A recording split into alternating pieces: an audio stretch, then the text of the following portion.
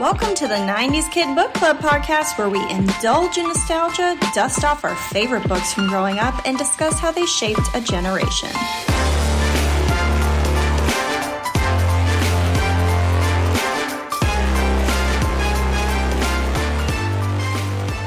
Hey, we're your hosts. I'm Monica.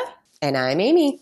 And we are not scholars, authors, historians.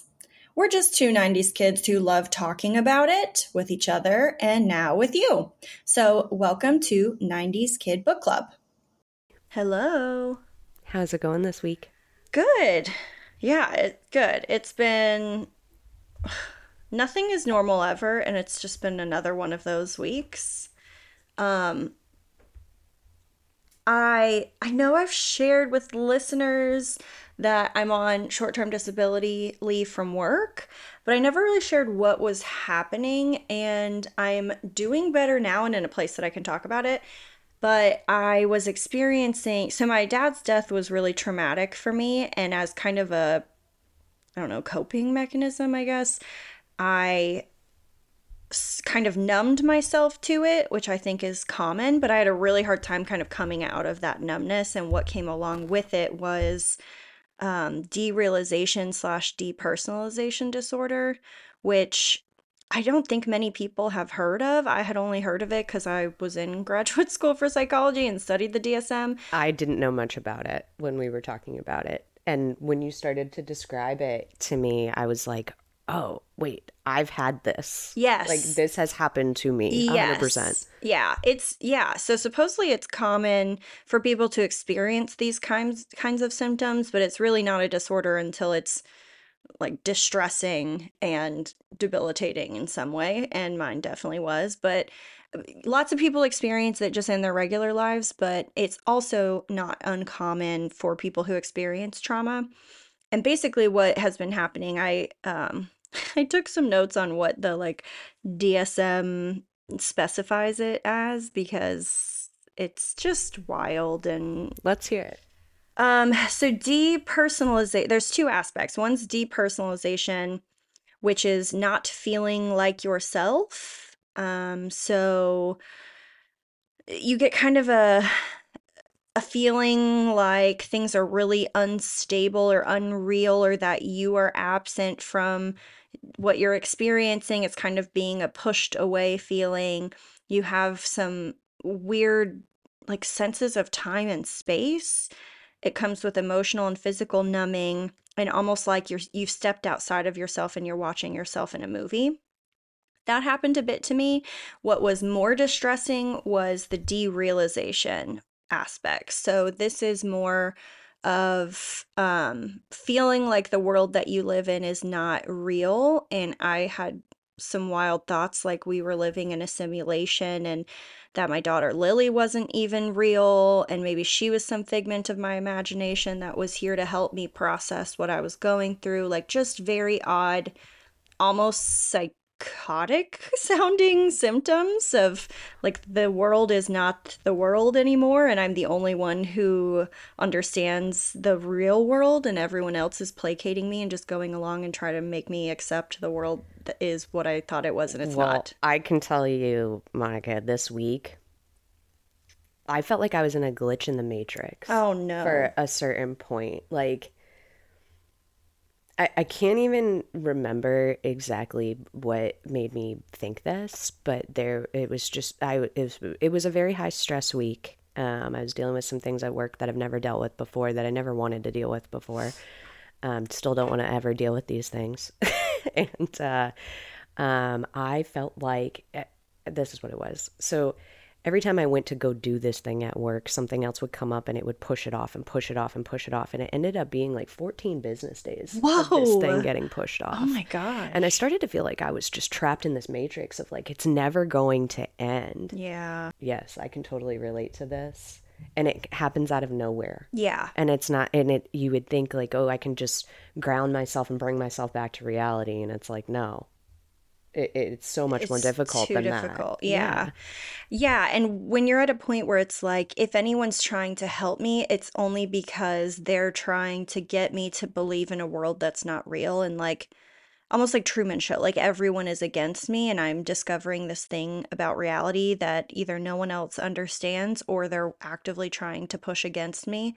That's terrifying. Like, you don't even want help at that point. Like, I had thoughts about, well, I know my therapist is going to tell me that this is okay and this is normal, but it's just because she's in on it. It's My like own almost therapist. paranoia. Yeah, Yes. yeah, yeah. So I am happy to share that that has passed. And I think it truly was just kind of a trauma response of like, none of it felt real. And I really had to push a lot of it down to even get through his illness and passing and everything I had to do following it. So, I mean, it suited me well at the time, but thank goodness I'm moving past it now. And what's wild is I'm actually experiencing grief now. And part of that derealization, depersonalization really does kind of protect you from the realism of what you're dealing with. And now I don't have that buffer anymore. So I am And maybe truly experiencing it.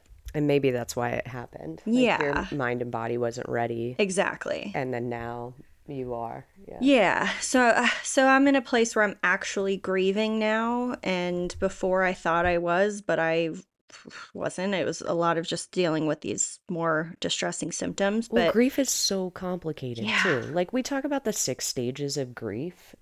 I mean, those that's just a range of emotions I go through on a daily basis, I exactly. feel like, when I don't get my way.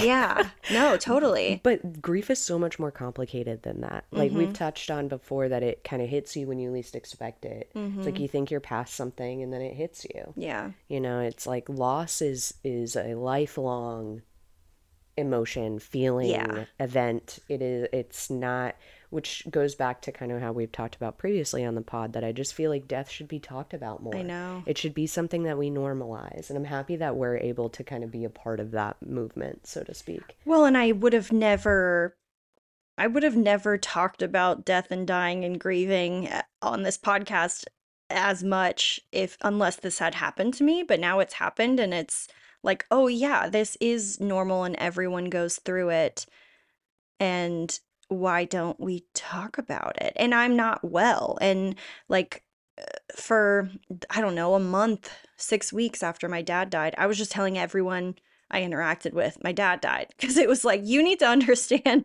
where I Yeah, am. I'm not okay. Don't I'm, ask me if I'm I'm not okay. okay. Don't ask me how my day was. Don't tell me have a great day. Like, it's not going to happen. My dad just died. And now I'm 3 months out and in a slightly different place where it's like the people closest to me kind of know what I'm going through and that I'm having a hard time, but not every checker person and like medical professional I see. Like, no, they don't need to know. Yeah, that my paranoid mind is like, if something like that happens, I can't tell the medical professionals who knows what they're gonna give me and put me through, and Yeah. with my history through crisis psych, I'm always like, they're gonna lock me up. I'm Mm. gonna be locked up. Thank goodness I have the best therapist imaginable. I was talking to a friend of mine who we share the same therapist, about how amazing she is, and we were just gushing and like, she's just so amazing and we love her so much.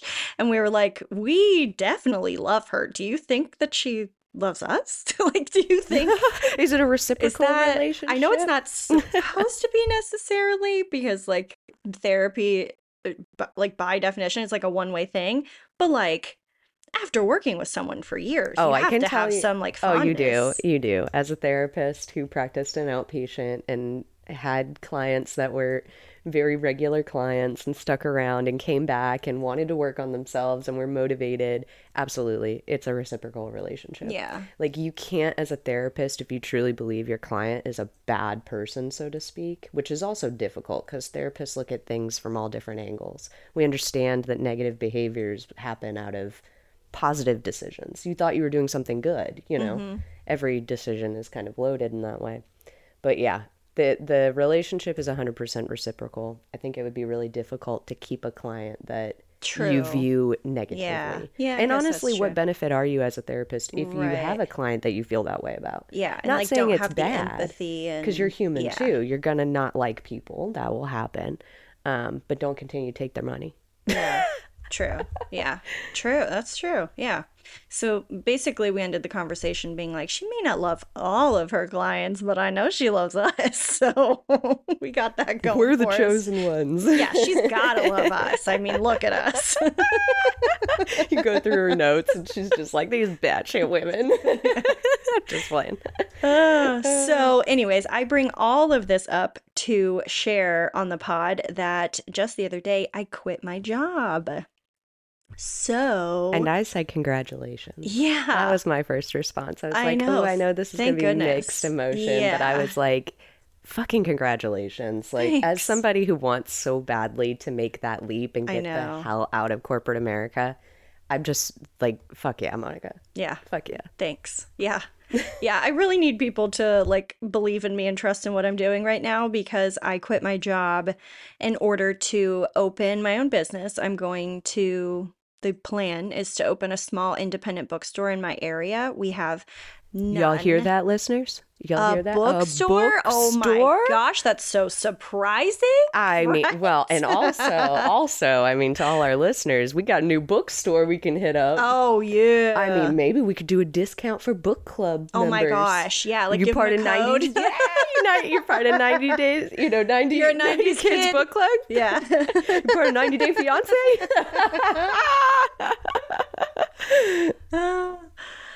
Yeah, so that's the goal. And I am in the beginning stages. I'm still looking for a space, but I've registered the business. I have a EIN number, whatever federal number you need Oh, to do dang. That's like, yeah, business. that's like the Yeah, I tax have a ID tax number. number. I have an Oh, that's official. LLC.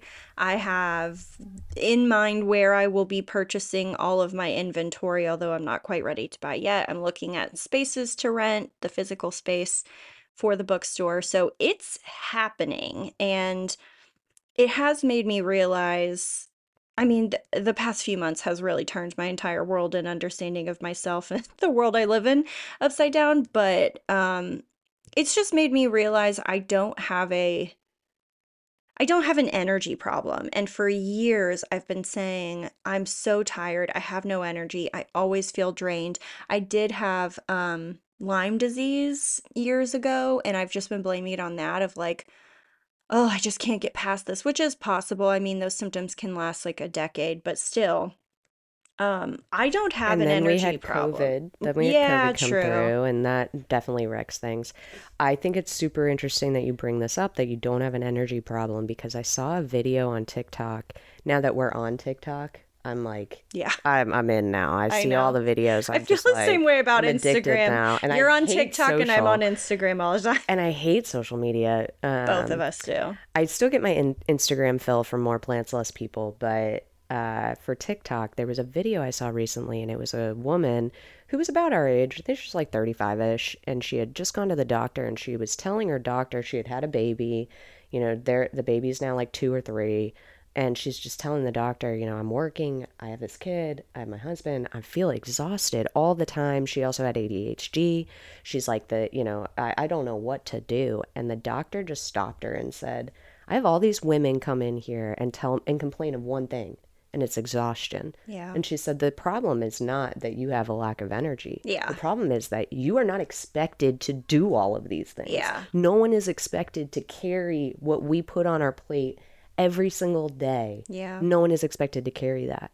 But for whatever reason, we think that's okay. We think to pile on our plate that's normal. That if we achieve more and we achieve more, that's better. Yeah. And it's not. It's Yeah. not. We have to redefine our level of success. We have to redefine Absolutely. what that means. Yeah. And what it means for me and what it means for you is totally different. Mm-hmm. And that's okay. It means we both are succeeding. Well, and Like, if you're putting your time and energy in something that's not fulfilling or like filling you back up in any way, you're going to feel exhausted. And if I'm in a job that's just not right for me, and it's not a bad job, it wasn't bad people, it just was not right for me, that's not going to add anything to the pot. It's just going to continue to drain me. it's about being mindful of where your energy is being spent and what's Absolutely. draining and what's building. Yeah. Like what is adding to you and what's taking away. Totally can relate to that. And someone gave me some advice that was when you start your own business, like, yeah, you do more work and people are like, oh, I traded a 9 to 5 job for a 24/7 job, but it does not feel like work and It's it so doesn't drain different you in when the it's a same way. passion. It's so It's a different when it's passion an and it's interest. for me. Everything I'm doing is for me. Yeah, and I would argue that it's also about other people, not just yourself, because we've talked a lot about how community is so important to you and making sure that you're helping other people and that Yeah. you're doing something to help people. And it doesn't have to be something big, like owning a soup kitchen. It doesn't have to be something Yeah. like that. It's books are so amazing in so many different ways.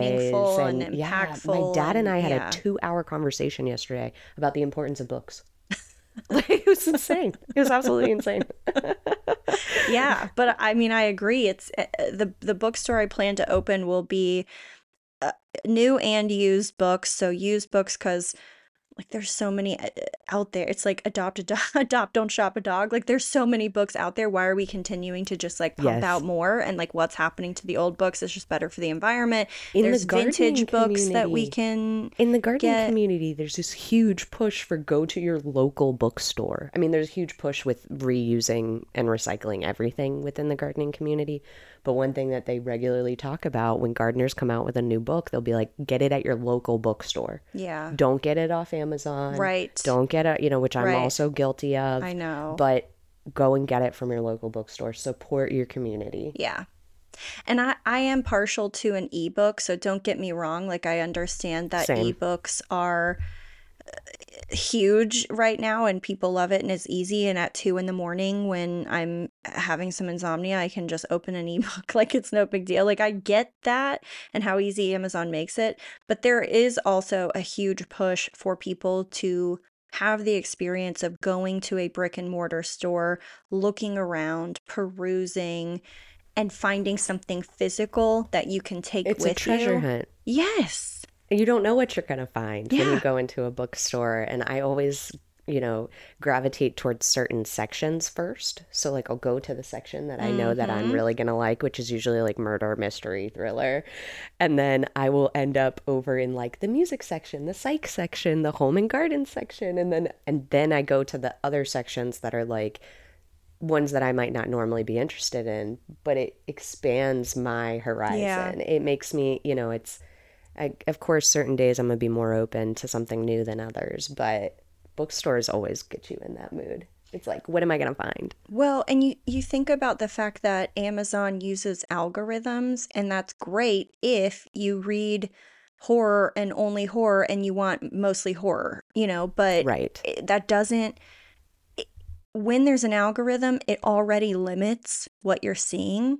So you have to actively seek it out. And if you don't know what you don't know, like how do you seek it out? How do you be like, oh, I want That's a good the point. next big book in this category? But it's just, it makes it harder online because you're limiting based on the algorithm what you're seeing. Where in a bookstore, you do have that luxury of just like walking around and seeing what's there. Absolutely.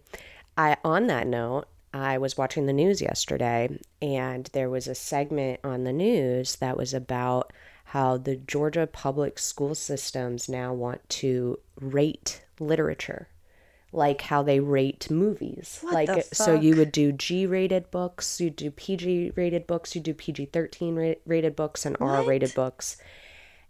I wanted to hear your thoughts on it, though I think I know them now. I was pissed, dude. This is why me and my dad were on the phone for 2 hours Yeah, talking I about books don't like yesterday. that. And what They've my already got age ranges on them. and I'm sorry, but I feel, just me personally, that books are the last piece of media that we have that aren't really censored. And that's why Yes. I'm so against banning books. That's why I'm Yes. so against banning words. That's why I'm so against rating books. Like, and we'll talk about this again at the end of this pod, at the end of this episode, because I want us to think about how we would rate the book that we'll be covering today. Ooh, okay. Because we would rate it one way, I know. somebody else is going to rate it another way, Yeah. and all we're doing is censoring children.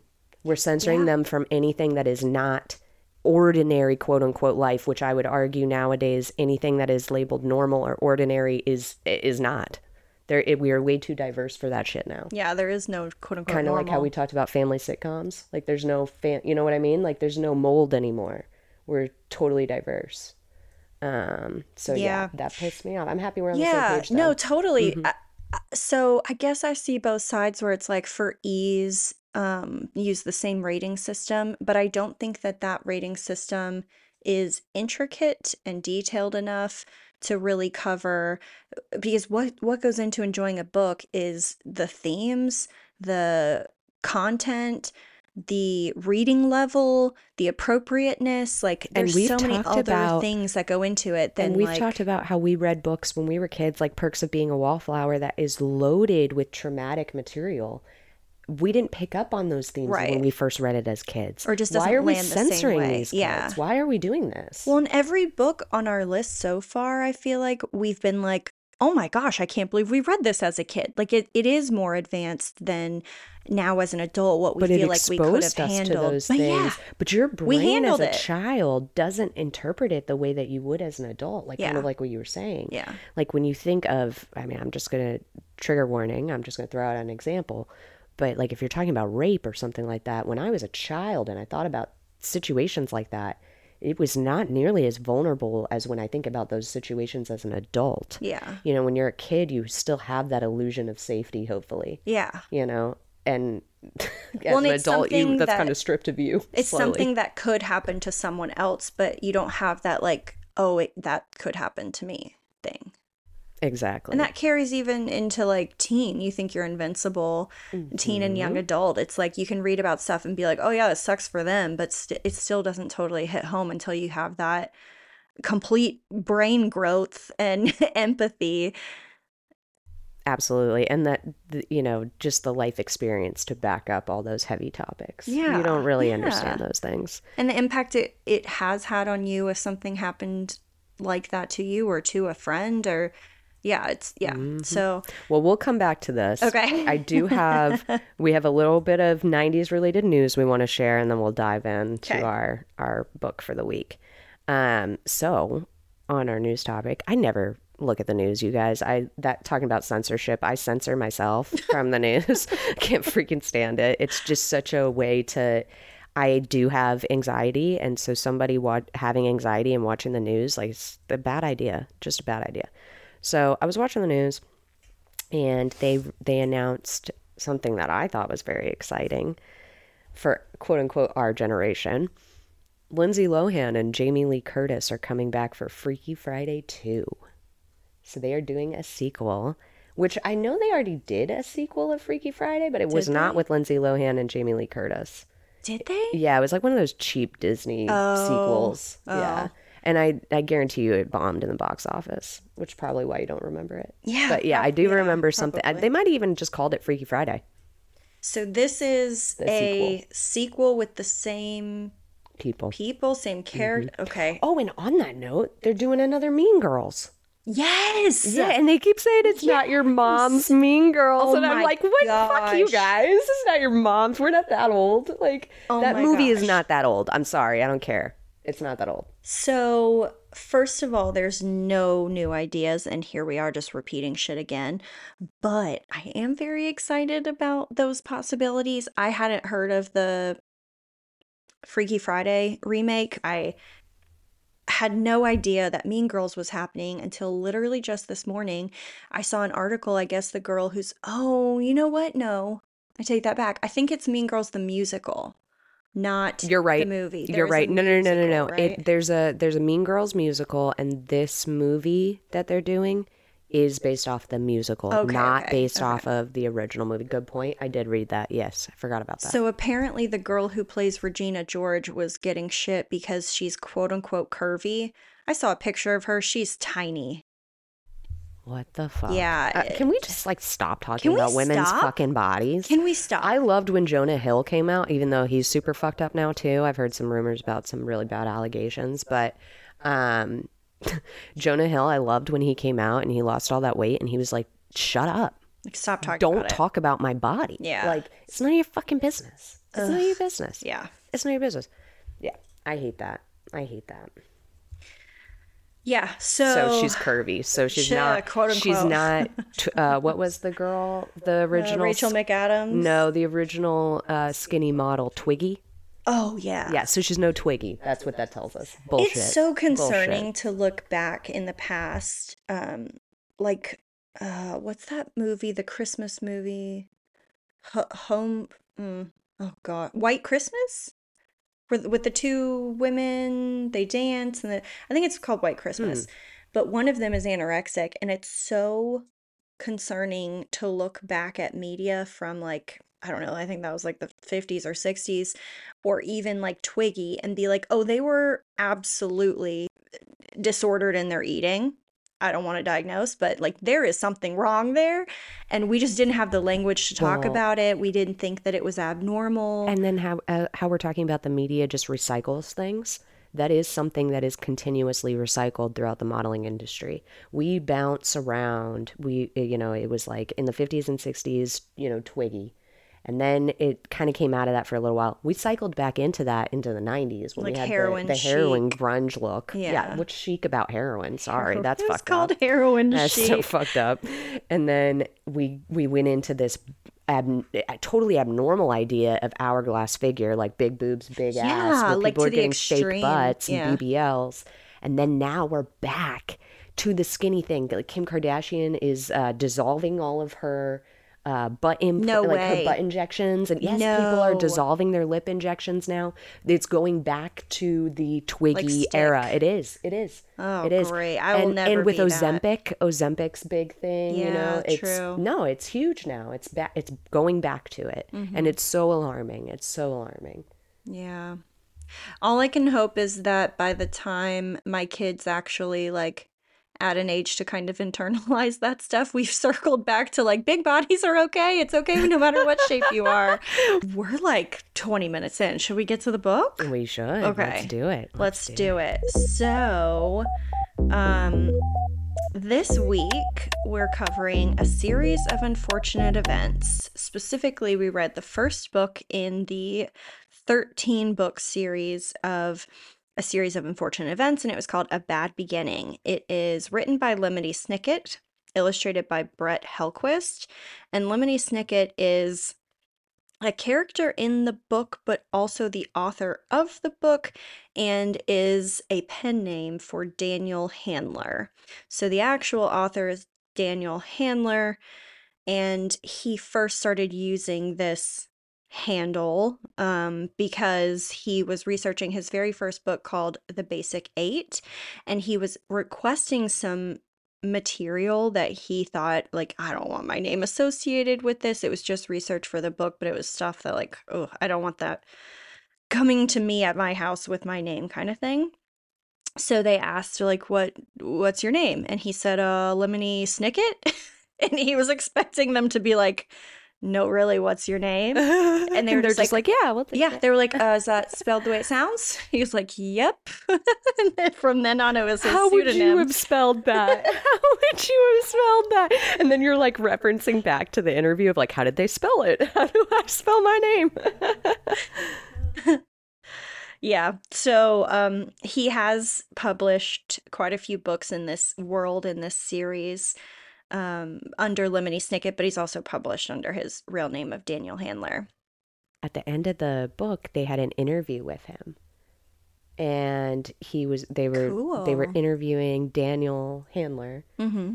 and he was trying to act like he was the associate or like assistant for Lemony Oh my Snicket. gosh. So it was such a kid-friendly, type of interview. Cute. But it was very interesting because he was in the beginning of the interview, he's trying to play it like they're not the same people. Yeah. And then by the end of the interview, you figure out that they're the same people. Yeah. But in that interview, he mentions that one of the authors that greatly influenced his writing style was Roald Dahl. And No I freaking thought that was way. so fucking interesting So many because, people have said that. well, when I was reading the book, I was like, this reminds me of Roald Dahl. Like, just Mm-hmm. the Roald Dahl and Lemony Snicket have a way of storytelling that involves out of the ordinary situations. It does, and they never talk about the perfect child. They never talk about the family that is, has both parents and everything is normal and everything's fine. They always find a way to tell their story about children that are in what I would consider today more normal situations. But back in the 90s, when these books were written, that was not the version of the family unit they were trying to portray regularly in the media. There's also a lot of absurdity and like nonsense that happens. Yes, and the words and the coughing of the of characters Yeah, like Mr. Poe. but no one really acknowledges like how bizarre this world is. Like the acceptance of the bizarre reminds me a lot of Dahl. Apparently, he lists Edgar Allan Poe as a influence on his writing as well, which you can see because these stories are kind of like Edgar Allan Poe-esque, but also kind of like Twilight Zone-y. They're just odd situations that happen that are accepted as standard.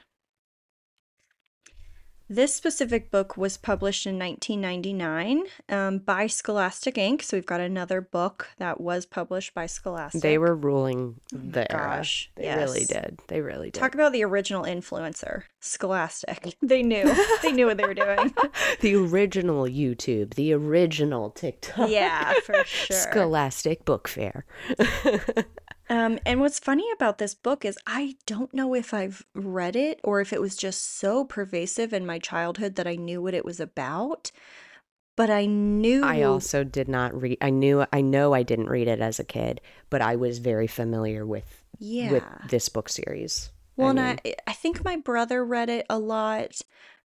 Maybe not all 13, but he read a lot of it. And I know I saw the movie when it came out. So I had an I understanding kept of it. thinking of the movie because Jim Carrey starred in it, Yes. and I kept imagining his face and how they did his makeup and everything whenever Yes. they brought up what was his name in the book? The Olaf? Yes, Olaf. Oh, that was the other thing that drove me crazy is when they said Olaf, and I was like, "Oh, Frozen." And I I'm know. imagining the snowman the whole Me time. too. Me too. And I don't even have kids. I shouldn't know Frozen like that, but Olaf like took over for a Yeah, minute. it was very bizarre to hear that name over and over again. Speaking of the movie, Jude Law was Lemony Snicket's voice and kind of the What? narrator I did in. not know that. Yeah, and I heard his voice as Lemony Snicket as I was reading the book. So my audiobook was super animated, and it honestly, like, if you guys want to hear Series of Unfortunate Events book 1 and you don't want to actually read it and you want to just hear it, the storytelling that they did in this audiobook was phenomenal. Was it Tim Phenomenal. Curry? Was it the one You know narrated by what? I'm Tim gonna have to Curry? look it up. I'm gonna have to look it up. So there was an audiobook released in 2003 that was narrated by Tim Curry. I don't know if one existed between 99 and 2003 until that one came out or if that was the one. While you're looking that up, I told Josh when he asked like kind of like what this story was, he was like, I never read it, it wasn't my thing. And I was like, what do you mean it wasn't your thing? It was like a fantasy, supernatural, sci-fi thing. Upon reading it, it's none of those things. I don't know why in my head I thought it was. I think it's that absurd, like acceptance of the absurdity that I thought, like, oh, it's like a fantasy, it's like a different world. But it's listed as a gothic fiction, absurdist fiction mystery, which makes sense that both of us would like it because we prefer to read mysteries. But it's not listed as sci-fi, supernatural, or fantasy. When I was trying to remember like what I thought of this book as a kid or what I remembered as a kid, I only remembered like it was I kept comparing it to Matilda in my head. Okay. So, and I get now that I've reread the book why I thought that, Yeah. you know, especially with his influence from Roald Dahl, but There's no magic. there's no magic. And, but it does have that, you know, Matilda was basically an orphan. I mean, she had a family that didn't care for her, but the whole storyline is like Matilda feels like an orphan and she feels rejected by her actual family. And there were underlying themes of that throughout this as well. Like the kids are feeling rejected by Olaf, and yeah. So, um, the judge, though, Mm-hmm. in the story, what was her name? Judge, it starts with a C. What was her name? I don't The judge who remember. lived next door to Yeah. Olaf. I don't She remember was her name. the heroine in the storyline, though. Um, basically these kids, their parents die in a fire, and they move in with the closest living relative, which is Olaf. He's a count, and he is in theater, and he makes the kids take care of everything in the house and do all of these chores. These kids are originally from a very wealthy family, so they're not used to any of that. And Olaf's house is also not up to par with what these kids are used to. But the next door neighbor is a judge, and she has a garden, and they want to play In a in the huge garden, and a huge library. library, and they want to play in the library, and they love this woman. Throughout the book, you end up finding out that Olaf is planning a play. He wants to get the children's inheritance. The only way that the inheritance will be released is when one of the children becomes of age. I'm thinking 18. So when one of them turns 18, they'll get the money.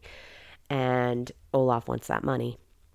And when Olaf decides to adopt these children and take them in, he's told that that money is not accessible until one of them becomes of age. So Olaf starts looking into inheritance law, and he finds out that if he marries one of the children, that he will have access to the money. So he starts planning this play, quote unquote. He's telling everybody that it's a play, and in the play, he marries one of the children. And he has the judge coming who's going to be a part of the play and is going to read their vows, basically. And the judge, for whatever reason, doesn't catch on to this. Nobody catches on to this. Nobody catches on. I knew it right away. I was like, oh, they're planning a play and there's a wedding. Oh, he's this And is he was like, bring the real book and read from yeah, it. read It'll be the more real law realistic. And she book. wasn't like, ding, ding, ding, that sounds weird. Right. And the kids have told everybody too. They've gone back to Mr. Poe. They've told Mr. Poe, who was the guy who originally was handling their estate, and ended up handing the kids over to Olaf. They told Mr. Poe that that Count Olaf is awful and he's a horrible person. And he's just like, well, chores aren't so bad. It's just, okay. So these kids get blown off, basically. Um, and nobody catches on to save these freaking children. Yeah. And in the end, Count Olaf gets away. Yep. Yeah, and it's funny you mentioned that the judge is the heroine because I would argue the only heroes in this book are the kids themselves. So true. Every So true. adult is incompetent. They do tell them flat out, like, he's planning something. He wants to get our money. He's not good to us. We're all sleeping in one bed in the attic, Isn't doing all that the the case, though? dishes. It's like that resembles to me when a kid is scared. I told you guys I was always scared as a kid because I watched stuff that was not appropriate for my age. And, I would be scared. I'd be like in my room thinking that something's there. And my dad would come in, because I'd be yelling for him, and he'd be like, what's going on? And I'd be like, there's a ghost in my room. And he'd be like, yeah, yeah, yeah, go to bed. It's like we regularly Yeah. do that. We don't sit and take the time to understand what a child is trying to tell us, and we'll just blow it off because we think we know better as adults. I thought about that recently because Lily doesn't get scared often, but occasionally she will. And I'm very much like, oh, you're fine, go back to bed. And I had like a visceral memory of that feeling when you're a child being so, so, so scared. And I realized like I need to be better about comforting her and like talking through it, not just being like, you're fine, go to sleep. Because I'm frustrated. I've been trying to put her to bed forever. I don't understand why she's scared, but it doesn't change the fact that she is. And that feeling is so bad. Oh, absolutely. And it's funny because I actually had this feeling last night. Blaine's out of town this week, and so I've been at home by myself, and I went to go to sleep last night, and I was turning off all the lights and I was locking all the doors. And so I'm walking back to the bedroom in pitch black. And I had one of those moments where it's like when you were a kid and you'd go down in the basement alone and you'd like run back up the stairs, real quick to try and, Yeah. try and run. That was me going to my bedroom last night. I was like turning off all the lights and I just like bolted, and I had to wait for the dogs who were just like waking up off the couch. They'd been napping on the couch, and I'm like, all right, let's go to bed. And Ruka, she's an old girl now. She's just taking her sweet ass time coming to the bedroom, and I'm like, the ghosts are gonna get us. Come, dogs, come. Come now. Oh yeah, that's a terrifying feeling. Ugh, yeah. Um, I had to stop myself last night though and be like, "You are a grown adult. There is nothing in this house. You have every stone imaginable. You have blessed this property so many times. You are fucking fine." So I went back to bed and went to my TikTok videos, and that's been a bad thing too before bed. yeah, don't do that. There's this new thing called Susie Stitch, and it's a stitched video basically of this girl who's like cooking something, and she's like, I know this is crazy, but I've never liked store-bought pesto. And then these people come in and they stitch their video on there and they talk about, oh, it's so crazy you don't like store-bought pesto. Let me tell you my trauma story. And then they tell a legitimate trauma story from their life. And I've been down this rabbit hole. Some of them are scary. Like there's people telling their paranormal story, but I don't know that's the story Ooh, they're about to get into until I'm in the video. And then it's midnight and it's black outside and I'm scared. And yeah. now I'm listening to Susie Stitch's paranormal adventures. Yeah, don't do that to yourself. Just don't. There was a weird meta moment. I don't know if this gets you, but it gets me every time I'm reading a book and the author has written in something about how magical reading is or how magical books are. Yeah. Mm-hmm. So going back to your original comment about like how important books are, like that whole conversation, it's like obviously the people who are writing the book feel that way too because they're a author. But there was just a weird meta moment in here about how Klaus, the middle child, the boy, loves reading, is super smart, of course has glasses because like of course. And Well, the and that was such a weird thing in the 90s, like calling people four eyes. yeah, Do you remember that? Like yeah, we were shaming people because they had glasses. I was the yes. weird kid though. I always wanted glasses. I always wanted braces. Yeah, So like all the weird I things didn't that worry about kids braces. avoided, I was like, "Oh, I want all of that. I want all of that." Still to this day don't wear glasses, but I do wear blue light glasses during work. And if I ever have a meeting, I'm like, "Oh, where are my glasses?" Cuz I feel like I look a little older Yeah, they're if so I do that. cool. Glasses are so They're cool. so cool. One of Lily's Go from little, four eyes to like, "Yeah, give me all the I know. glasses." One of Lily's little 4-year-old friends just got glasses recently, and he's so stinking My cute God. in them. Those glasses that on children, even when they're Mm-hmm. like babies in glasses, Mm-hmm. they're so cute. So cute. I love it. The other thing I was going to mention about this book, though, was that they warn you in the beginning of the book. The author tells you that, like, if you're into positive stories, you probably want to read a different book.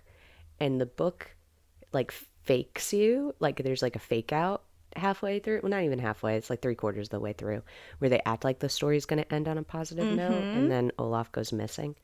But I thought that was super interesting that it kind of tells you right from the bat that like Yeah. this is not going to be a good story. And if Yeah. you really I can see as a kid that you would miss a lot of the negativity of this book because there is like this whimsical way of writing in the book. But but as an adult, when you really pick apart the plot line, you're just like, holy fuck, this is awful. It's very upsetting. It is so it could be very triggering for someone. Yeah, there's Yeah. some rapey vibes for sure in here. The whole fact that Count Olaf is gonna marry a 13-year-old girl. She's 13. I think she was 14. Well, either way, that Which is doesn't. still Yeah, it's gross, still but I not think she was okay. 14 and the law was if Like, what are we, you're pilgrims? What is this? Like, if when you did we do well, this? and this book is kind of outside of time and space, so we don't know what time period it's set Good in. point. Good point. We don't know what country it's set in. Like we don't know much about the Oh, speaking world. of that, where did you put it in the when you were imagining it in your head? Were you in America? I think I was just in some non-US, non. Maybe I was It getting was just the a place. maybe I was getting the Roald Dahl vibes, but I was in the UK. Like the whole time I was If like, oh, we're in a anything, European little yeah, if village. anything, it was more UK than US. But for me, it really was kind of set apart from time and space. But so going back to he tries to marry this 14-year-old, there was a law that if her um, elder Guardian. guardian Yeah. signed off on it, then she could legally marry. And since he's her guardian, he can sign off and marry her. Now, I didn't get weird rapey vibes from that. Surprisingly, one of his Not that far. Well, because you could, I'm sure, but Yes. I saw it as he just wants to get the money. There's nothing like sexual about it. Right. Maybe I'm wrong. Right. Maybe that's what I wanted to get from Well, it. they kept calling her pretty girl. But that was the Yeah. his friends. That was True, so there was true, this true. one The hook like guy. hooked he has hooked hands. He was giving off rapey vibes. I did not like his interactions with her, and he'd be like, "What's a pretty girl like you doing around And here?" Or he like, "You're said so that when beautiful." Count And Olaf's done with you, you'll be mine. Yeah, that yes. was gross. And he said to Count Olaf, like, "I know she's yours, but like eventually she'll be mine," or something like that. Well, Just Count Olaf had disgusting. said to him over the walkie-talkie or whatever, she's mine. And he's like, yes, yes, I know she's yours. And it's like, Mm-hmm. what the fuck? Yeah, Like, it's yucky. It's real yucky.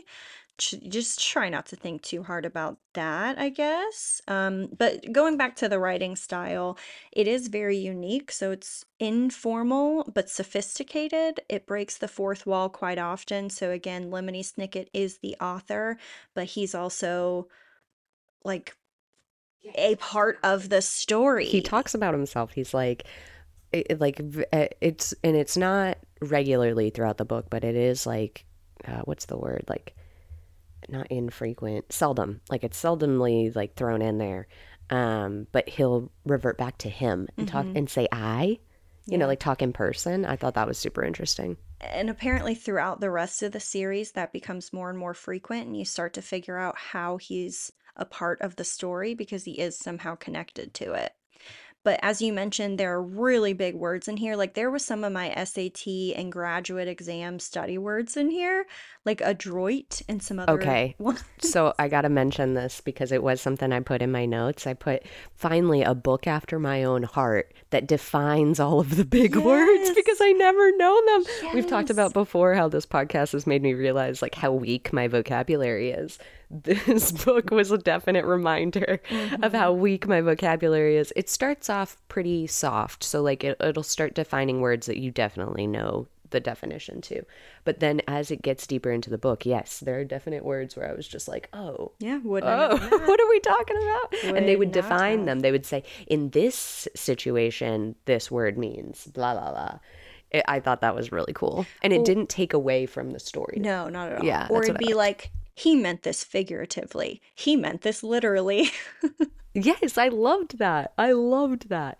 And I thought that was so beneficial for kids that are new to stories and Yes. new to book reading. And like, Yes. there is that transition between like kids' books, like like a children's book, and then you get to chapter books, and then you get to this realm of books, which kind of opens up the entire world of literature in my mind. Yeah. Yeah. There was a really cool part where um, someone was reading something and it said he found himself reading the same sentence over and over again. He He found found himself himself reading the reading. same sentence over. He found himself reading the same. So it repeated the line And you know what that three reminded me times. of? Animorphs. Remember when I told you I kept Yes. rereading paragraphs, like trying to figure out what they were talking about? Wham zam, zrr. Yes. I had no idea. Zir. But this was written three times so that you had the feeling he would have had having to go back and read it three times. It was also repeated in the book three times that he had to read it over and over again. It was just really cool. I do like the writing style, and like I said, it's the absurdity to the narration, but it makes it really engrossing because there's a lot of foreshadowing. There's a lot of mysteries that are posed in this book that continue throughout the entire series. And we only read the first book, but I did some research on the wider story of how this kind of fits in the 13 book series. So apparently, the remainder of the series is them going from caretaker to caretaker. The reason that they went to Olaf is that it was specifically in the will that they had to go to the a living relative who was in the city that they lived in. Yeah, the closest. Yeah, yeah, yeah. So not closest like in blood, like it wasn't But their closest first. in location, Yes. which we should say to all the parents out there that are listening, don't do this. No, Don't do this. absolutely not. Do not. Duh, yeah. Bad, bad. I don't know why they did that. So they go from caretaker to caretaker, and basically Olaf chases them because, as you mentioned, he kind of gets away at the end. So they have to foil Count Olaf's plans again and again and by themselves. So the adults around them are completely incompetent or not willing to help or don't believe them. And really, for 13 whole books, it's them running from Olaf, foiling his plans. And you find out over time that Lemony Snicket has devoted his life to researching and telling the story of these children's lives because he is tied into this larger story as well. So you see at the beginning of each of these 13 books that Snicket dedicates the book to a woman named Beatrice. Yes. That's also talked about in the interview. They ask about her. The interviewer asks, like, what, something about, like, what kind of, or, like, who is Beatrice or something like that. And Daniel Holder says, you're asking the wrong question. And poses and says something along the lines of, like, the question is, I can't even remember, but there was definite mystery about who this woman is. Absolutely. And even throughout the entire 13 books, there's still a lot of mysteries that remain. Not everything is solved. A lot can be assumed, and then some things you just kind of never figure out, which is kind of cool. Like, you don't want to hand feed everything to the audience. For sure. For sure. You have to have some type of, like, piecing it together yourself as a reader, which I Yeah. think also influences what you pick up from a book, because it's going to be based off of what you apply that to, Yeah, like what in did your you think life. was Yeah. important and what comes out at you? So I watched a video of someone who kind of broke down the bigger mysteries that happen.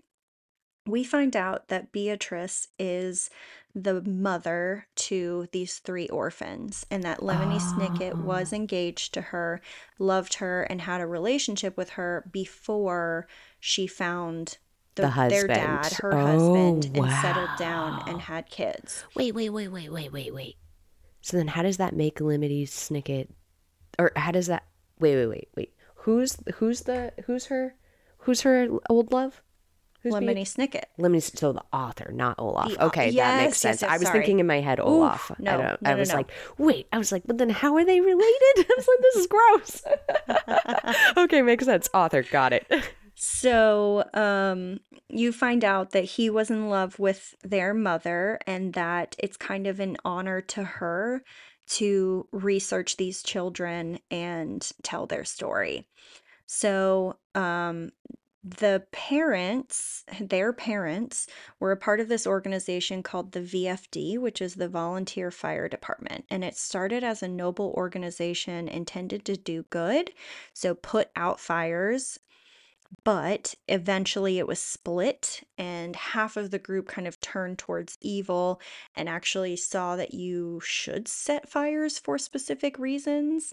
And that's like figuratively and literally. And a major theme in the book is about morality and how it's not always black and white. And so I love that. I this love that. group kind of split into like different views on the same thing and what's justified violence and what's justified, like, quote unquote bad actions. Is there ever a good reason Ooh, to do it's something kind of like bad what I was talking about with therapy, where it's like therapists are a little more in the forgiving. gray? Well, Yeah. yeah, and like forgiving of certain behaviors, because we know that a lot of behaviors, stem from maybe something moral or something good that Yeah. also had consequences that came with that decision. So that's super interesting. It's like a book for future therapists, Yeah. and like a way of thinking, or future psychologists and psychology studies. That's cool. Yeah, it's like an intro into moral relativism, and the bad characters felt like they could do bad in order for the greater good, and the good side thought you should always avoid doing bad things no matter what. And so they basically end up fighting. They get into some huge, like, multi-side fight fallout, and Count Olaf was part of this faction and fell on the bad side, which is why he has a picture of a eyeball tattooed to his ankle. That was the symbol of this VFD organization. Okay, because when I was reading the first book and they kept talking about the eyeball on the door and the eyeball Mm-hmm. tattoo on his ankle and all of that, because I lived in Turkey, I kept thinking the evil eye, and I was like, is that what this is? Is this the evil eye? And these kids just aren't familiar with like Yeah. Muslim, beliefs and whatnot. And so I was like, oh, is that what this is? So very interesting. Yeah. I thought it was really cool to think of it as the evil eye though, because they kept thinking it was something so evil, and Mm-hmm. the meaning of that is something so positive and relinquishing evil and Which avoiding evil. is, I mean, that's almost exactly what it was, which was it was a V, an F, and a D combined together to make the symbol of an I, which is the VFD, the fire department. So there's a really beautiful quote in here, and I think it showed up even in the series, which is that people aren't either wicked or noble. They're like chef salads with good things and bad things chopped and mixed together in a vinaigrette of confusion and conflict. I love that because it reminds me of I'm somebody who always says like when I die, don't you dare get up in front of all my friends and family and lie on my name. Don't you dare get up there and be like, she was a ray of sunshine. She loved everyone. The fuck I did. No, don't say that. And I'll haunt you. Don't do it. Like, don't lie on my name. I wasn't a great person, but I was not a bad person. Yeah. I give myself, my dad always says, I give myself a B plus. Today I'll give myself a C Ah. plus. All right.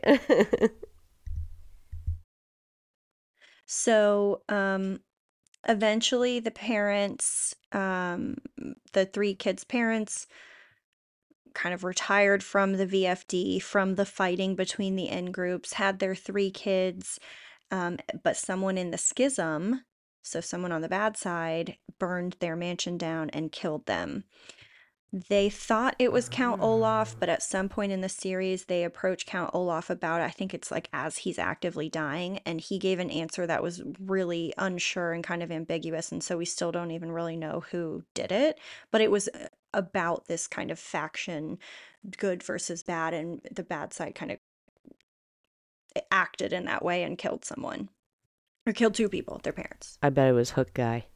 Oh, That's my yeah. first guess. Just because he's like the guy that is willing to do He anything was like for his Olaf. henchman, Yeah. yeah, And so it's like, also, who's going to accuse the guy who has no hands? for real. I also thought that was interesting too because the book mentions lots of people have hooks for hands. And I was thinking, Yeah, like, in your world. and I'm thinking, like, at what time frame did we have a lot of people where that was the prosthetic that we used for people that didn't have, that had hand accidents or things like Yeah, that? that was like It was a pirate long times. time Yeah, ago, very long time ago. and also it made me think, uh, like, I'm sure at the time frame when we were like putting hooks on people as their prosthetic, I'm sure we were like, oh, this is an amazing thing. A hook. It has so much utility. Yeah, Like, that was and the I'm sitting there advancement. thinking, like, oh my God, that's the worst. Like, I mean, that's the best we could do. I mean, go us, I guess, at that time. But I was thinking about how difficult that would have been if that was your only option for a prosthetic. And it's amazing that we've come as far as we have Oh, from hook absolutely. hands. Yeah. Jeez. And of course, I thought of urban legends too, where we had talked about hooks being left on doors and things like that. And Mm-hmm. hooks were just a fad, I guess. They are creepy, so I guess that's what they're running off of. Exactly. Another example of ableism and using some sort of disability as a fear factor. Exactly, exactly. And he had two hooks, not just one. Yeah, It's not just so one. We got bizarre. to go over the top, Mm-hmm. So, in a book called The End, because ours was called The Beginning, it was the last book in the series, we learn that there's an island that they end up on, and Lemony Snicket's sister is on that island and gives birth to a daughter who she names Beatrice II. Violet, Klaus, and Sunny take care of that baby on the island until she's about a year old, and then they escape. And they must make it because the very last scene is Lemony Snicket with his niece in a cafe talking together. Oh, wow. So they become the adopted parents of this baby and raise her which is Lemony Snicket's niece. Dang. But it sounds like the kids don't escape from having to do more chores and they're raising this kid, right? Yeah, yeah, true. So Um, she's not that great. in the end, he claims he still doesn't know the whereabouts of those kids, so they kind of successfully hid themselves from society towards the end of the book. But again, he does get in touch with his niece, and that's another reason why he's dedicated his life to telling their story, is not only was he in love with their mom, but they took care of his niece. Wow. Yeah. So, You're right. um, These kids are heroes. they are. Yeah. Yeah. Hmm. In this book and throughout the entire And series, they parents are save failing themselves. them. I feel Yeah. like that's a theme that we should hang on to from this book. Yeah. Is like, and it kind of goes back to previous topics we talked about before, where it's like, it doesn't matter if you believe it or not, it's that person's truth. And these kids, this was their Yeah. truth. It doesn't matter if you believe it or not. Right. At least explore it. Don't be closed minded, Yeah. Yeah. which So I'm guilty of. So. a lot of the criticism for this book is that, in particular, that kids are not well taken care of and loved, and how shattering must that be for a young kid to be reading this and realizing, like, oh, I could live in a world where I'm not safe and well taken care of. Or the kids who do live in a world where they don't feel safe and taken care of may finally feel heard because the rest of the world may not understand that. Well, and I liked how they kind of um, they mentioned in the book, they're like, I'm sure you as a child have been in a situation where you wished you were being raised by someone other than who's raising you. And it was funny because I was sitting there and I was thinking about, I definitely had times like that. I definitely had times like that. Um, but I was thinking that like a normal kid in my mind, using the word normal loosely, a normal kid would have been like, oh, my mom didn't give me that Barbie. I want to be raised by somebody else. You know what Yeah. I mean? Like they're very, uh, what's the word? Like elementary um, frustrations that would cause you to think like, yo, I want to be Yeah. raised by somebody else, Some champagne Yeah, problems. yeah. As long as all's, that's what I thought the normal kid would be like. Definitely wasn't my circumstance, but Yeah, I think that's normal, even though I loved my parents and I was happy being raised by them. There's still a curiosity of like, when you start to realize other people live their lives differently, like you have slumber parties and it's like, oh, you eat that for breakfast? Oh my gosh, you have so many yeah. siblings. What is this? Like just realizing houses are different, families are different, parents are different, and just wondering like, what would it be like to live in this world, you know? But it shatters some sort of certainty in like being loved and cared for children. And um I had this realization the other day. We were in the car and Lily looked over and some woman in the car next to her kind of like smiled and waved, and she was like, oh my gosh, she smiled at me, she likes me, that woman over there, she likes She me. likes And I me. was like, I just can't imagine. I can't, like, she's so lucky and she just takes, like, imagine that being how you interact with the world. It's like everywhere you go, people are just smiling at you and waving at you. She gets free shit all the time. She gets special treatment. That's super funny because I had a memory flashback this week of my mom and I would drive through the neighborhood and we would wave at anybody who was on the street, like anybody, anybody. And anybody who waved back, it was always an exciting thing because not everybody would wave back. And I was sitting there and I was thinking about how I need to relive that with my nieces and nephews. Like next Ooh, time I'm in the car with my yeah. nephew, like we'll wave and we'll count the number of people that wave back. Yeah. Make it educational, but Hmm. also like, I don't know. It's funny that you bring that up because that was a thought that I had this week was like how much fun it was to like Yeah. look in on people. And you think that people, when you're that young, you think people are good. Yes, I've because they lost are. that. Like, I've people lost are that. so Yeah. good to her. I Yes. mean, it'll be like the surliest waitress that comes up and they're like, hey, hey, girl. Like them. You're sitting there as the mom and you're like, yeah, I like this lady too. Yeah. Yeah. So, I mean, there's a criticism on that. There's obviously a criticism for the kind of suggested incest. We don't know how exactly Olaf is related to Violet, who's the 14-year-old he tries to marry. We know he's old as fuck, though, and he shouldn't be marrying a 14-year-old. And he is related in some way, so yuck.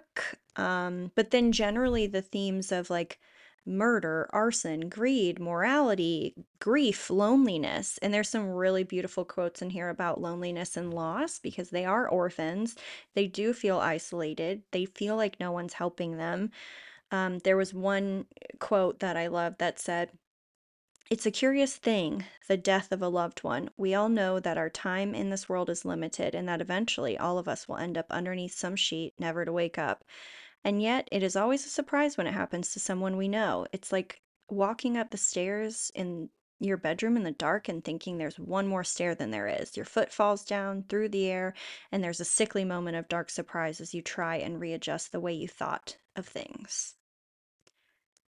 There's also another one. "The way sadness works is one of the strange riddles of the world. If you're stricken with a great sadness, you may feel as if you have been set aflame, not only because of the enormous pain, but also because your sadness may spread over your life like smoke from an enormous fire. You might find it difficult to see anything but your own sadness, the way smoke can cover a landscape, so that all anyone can see is black.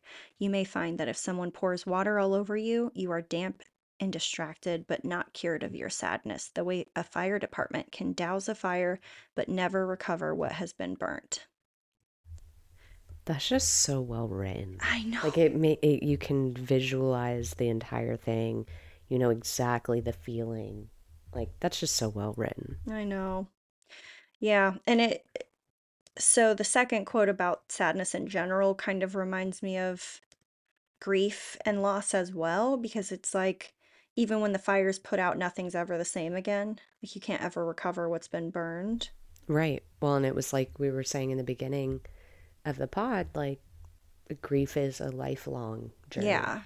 But Well, what did you think of the book as an adult looking back on it, like reading it now? What did you think? I I liked it and I love it even more now that I know the whole backstory. And I'm like, I kind of want to read the whole series because I think it's just one tiny sliver of this huge, larger story. And although each book is kind of standalone in that it's like, okay, now they go to this caregiver, and here's how crazy that got, and they're going to go to another caregiver, there is this larger story that's happening kind of across all of this. And hearing more about Lemony Snicket and what his role was and why he was doing this. And I loved it. I thought it was great. What do I you think? agree. So as I was, I've been trying to find things to listen to this week because I'm doing those painting projects. And the first book only took, I think it was like 3 hours, maybe 3 hours and 10 minutes or something like that. But when it was done, I immediately was like, do I want to start the second one? I Like, I know. kind of wanted to. I I really know. That's did. why I asked you, like, wait, did you Yeah, just did read you the only do first the one, right? first? Because I only did the first one, but yeah, it does suck you in and you want more. And just the way of writing too, like I know that was another thing I wanted to mention is that this book was not written for a younger audience, is how they worded it. But it was written for a young audience. So I'm thinking like 12, 13, something like that, but not children. Um, so with that said, how would you rate this book? With the themes and the topics that are covered in this book, if you were to rate this on a Um, scale, what would you think is appropriate? I think it was probably 8 to 10 years old. I would agree. I think the way that it is written is appropriate for younger people. Mm-hmm. Um, However, I think I could see someone arguing that the themes within this book are too adult. For an I 8 year could, old. Maybe it's yes. more of like a 10 to 12, I mean, but well, I think that's it right depends on the here, kid. right here. This Yeah. highlights the problem with rating books. Yeah. It serious. What I think is okay and what you think is okay are going to be two totally different things. Right. It also goes back to our conversation about what responsibility do we have for sheltering children from Yeah. certain topics. And honestly, I'm not sure that that is something that we should harp on so much. Yeah. I mean, obviously, we don't want to be exposing our children to horrific deaths like war and things like that, but we do have that online. That is something that people can find. Um, Yeah, we're saying that but they can't handle Lemony Snickets, but they're watching the news and thanks. everything happening in Thanks. Gaza. Like, Also, like, let's talk about the Looney Tunes. Like, people are blowing up. We're blowing people up. We're throwing them off cliffs. We're, like, come on, y'all. uh, Seriously, I do feel that the new theme nowadays is we've gone overboard. We need to backtrack. It's becoming too much. We're seriously going to have a bunch of stuffed animals as adults at some point, and they're not going to have any idea of what's going on in the real world. If we start banning books, it's the last thing we got for them. yeah, It's the last thing we have to expose children in a safe environment. Again, reading something is not going to hurt you. yeah.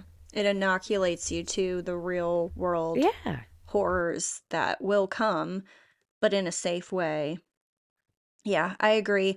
And I think that kids consistently, the message I'm getting in rereading these as an adult is that kids can handle so much more than we give them credit for, and kids are able to approach these kinds of topics.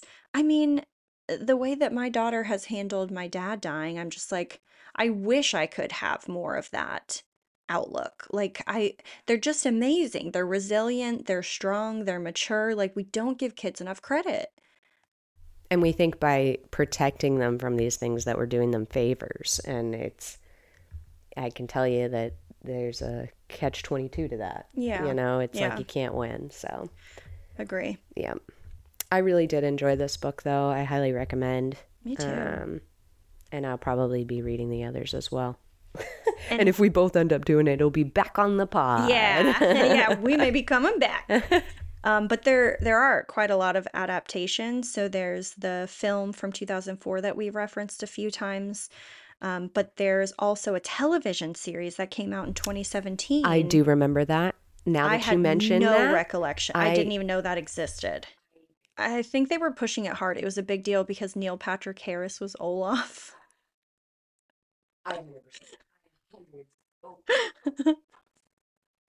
I 100% remember this. Yes. 100% Yeah. remember this. Yep. And then I apparently, remember his outfit. yeah. 100% this was a commercial. It was all over. Yep. I want to say during like American Idol or something is like when I would see the Mm-hmm. advertisement for him. Yeah, yeah, Mm-hmm. 100%. Yes. You're bringing back Yeah. memories. It had a couple year run, and apparently it covered most of the story, if not all of the storyline, where the film just took the first two books. So it covered the one that we read about Olaf, and then the next one's about a snake guy who, like, So we get captured, new evil rescued. Yeah. characters. Yeah. Um, Well, maybe he did the fire. there's so many that could have done it. It's so many. I'm sticking with Hook Guy. Apparently, in 2004, there was a video game released where players could be Violet, Klaus, and Sunny, which were the three kids, solve problems, solve puzzles, fight villains, and then find hidden objects, is kind of the role of the game. It was like a platformer.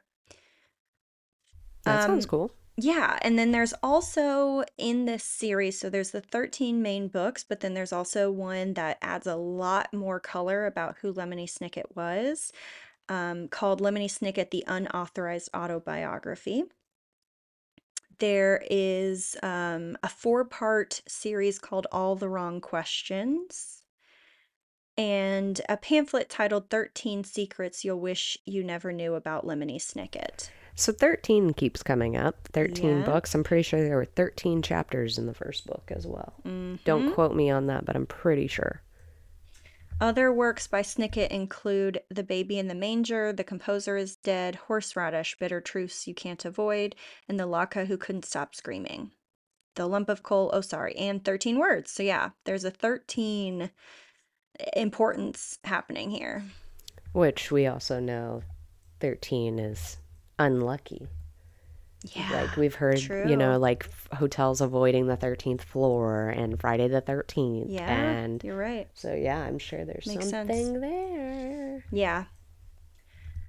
Well, I think that wraps it up for Lemony Snicket. Like I said, we may be coming back if we read more and We'll have have more to more to share. cover. But I'm excited to at least read this with Lily when she gets a little bit older. Well, and we'll definitely cover some of the media adaptations on our Patreon for Okay, this one. sounds good. Yeah, so we will be coming back. See you on Patreon.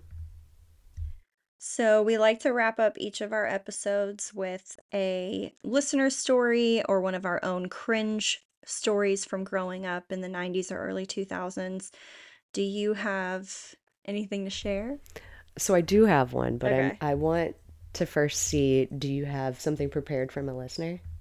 I found one online. I don't know Uh-huh. if they're a listener because it's from a BuzzFeed article, but it's listed as attributed to Anonymous. So who freaking knows who it came from? Ooh, But I found a good it's one. me.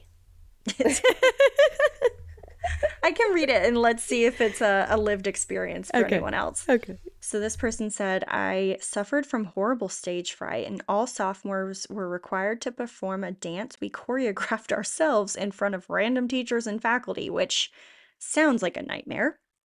I dreaded this for weeks. I picked Martina McBride's This One's for the Girls. On the performance day, I was asked if I was ready, and I nodded, knowing damn well I wasn't. I heard the song start playing, and I forcefully retched an exorcist projectile vomited all over the stage and down the steps in front of me. My instructor rushed me as I slipped forward and fell down the stairs in my vomit. All performances were postponed until the following day, and I transferred out of that class. Oh my God, that's one of those moments where you're like, please take me out of school. Like, I don't want to be here anymore. Yes. Yes. Oh Have you ever gosh. puked in school? Yes, I did, and I actually remember it like yesterday because it was super traumatic. We were lining up for recess. I had not been feeling well all day, and we were lining up for recess, and I knew I was like, oh, I'm gonna throw up. So I ran over to this. We had these tires that were the tires were cut in half, and then they had the moons, the crescent of the tire was just put up like a wall. So it was like almost like a retaining wall of tires. Okay, yeah. And I ran over to those tires and puked straight up Oh, pink. It was straight up pink ew. because we had snack time back in the day. And back in the day, snack time was not a healthy snack, though they were trying to push that at some point.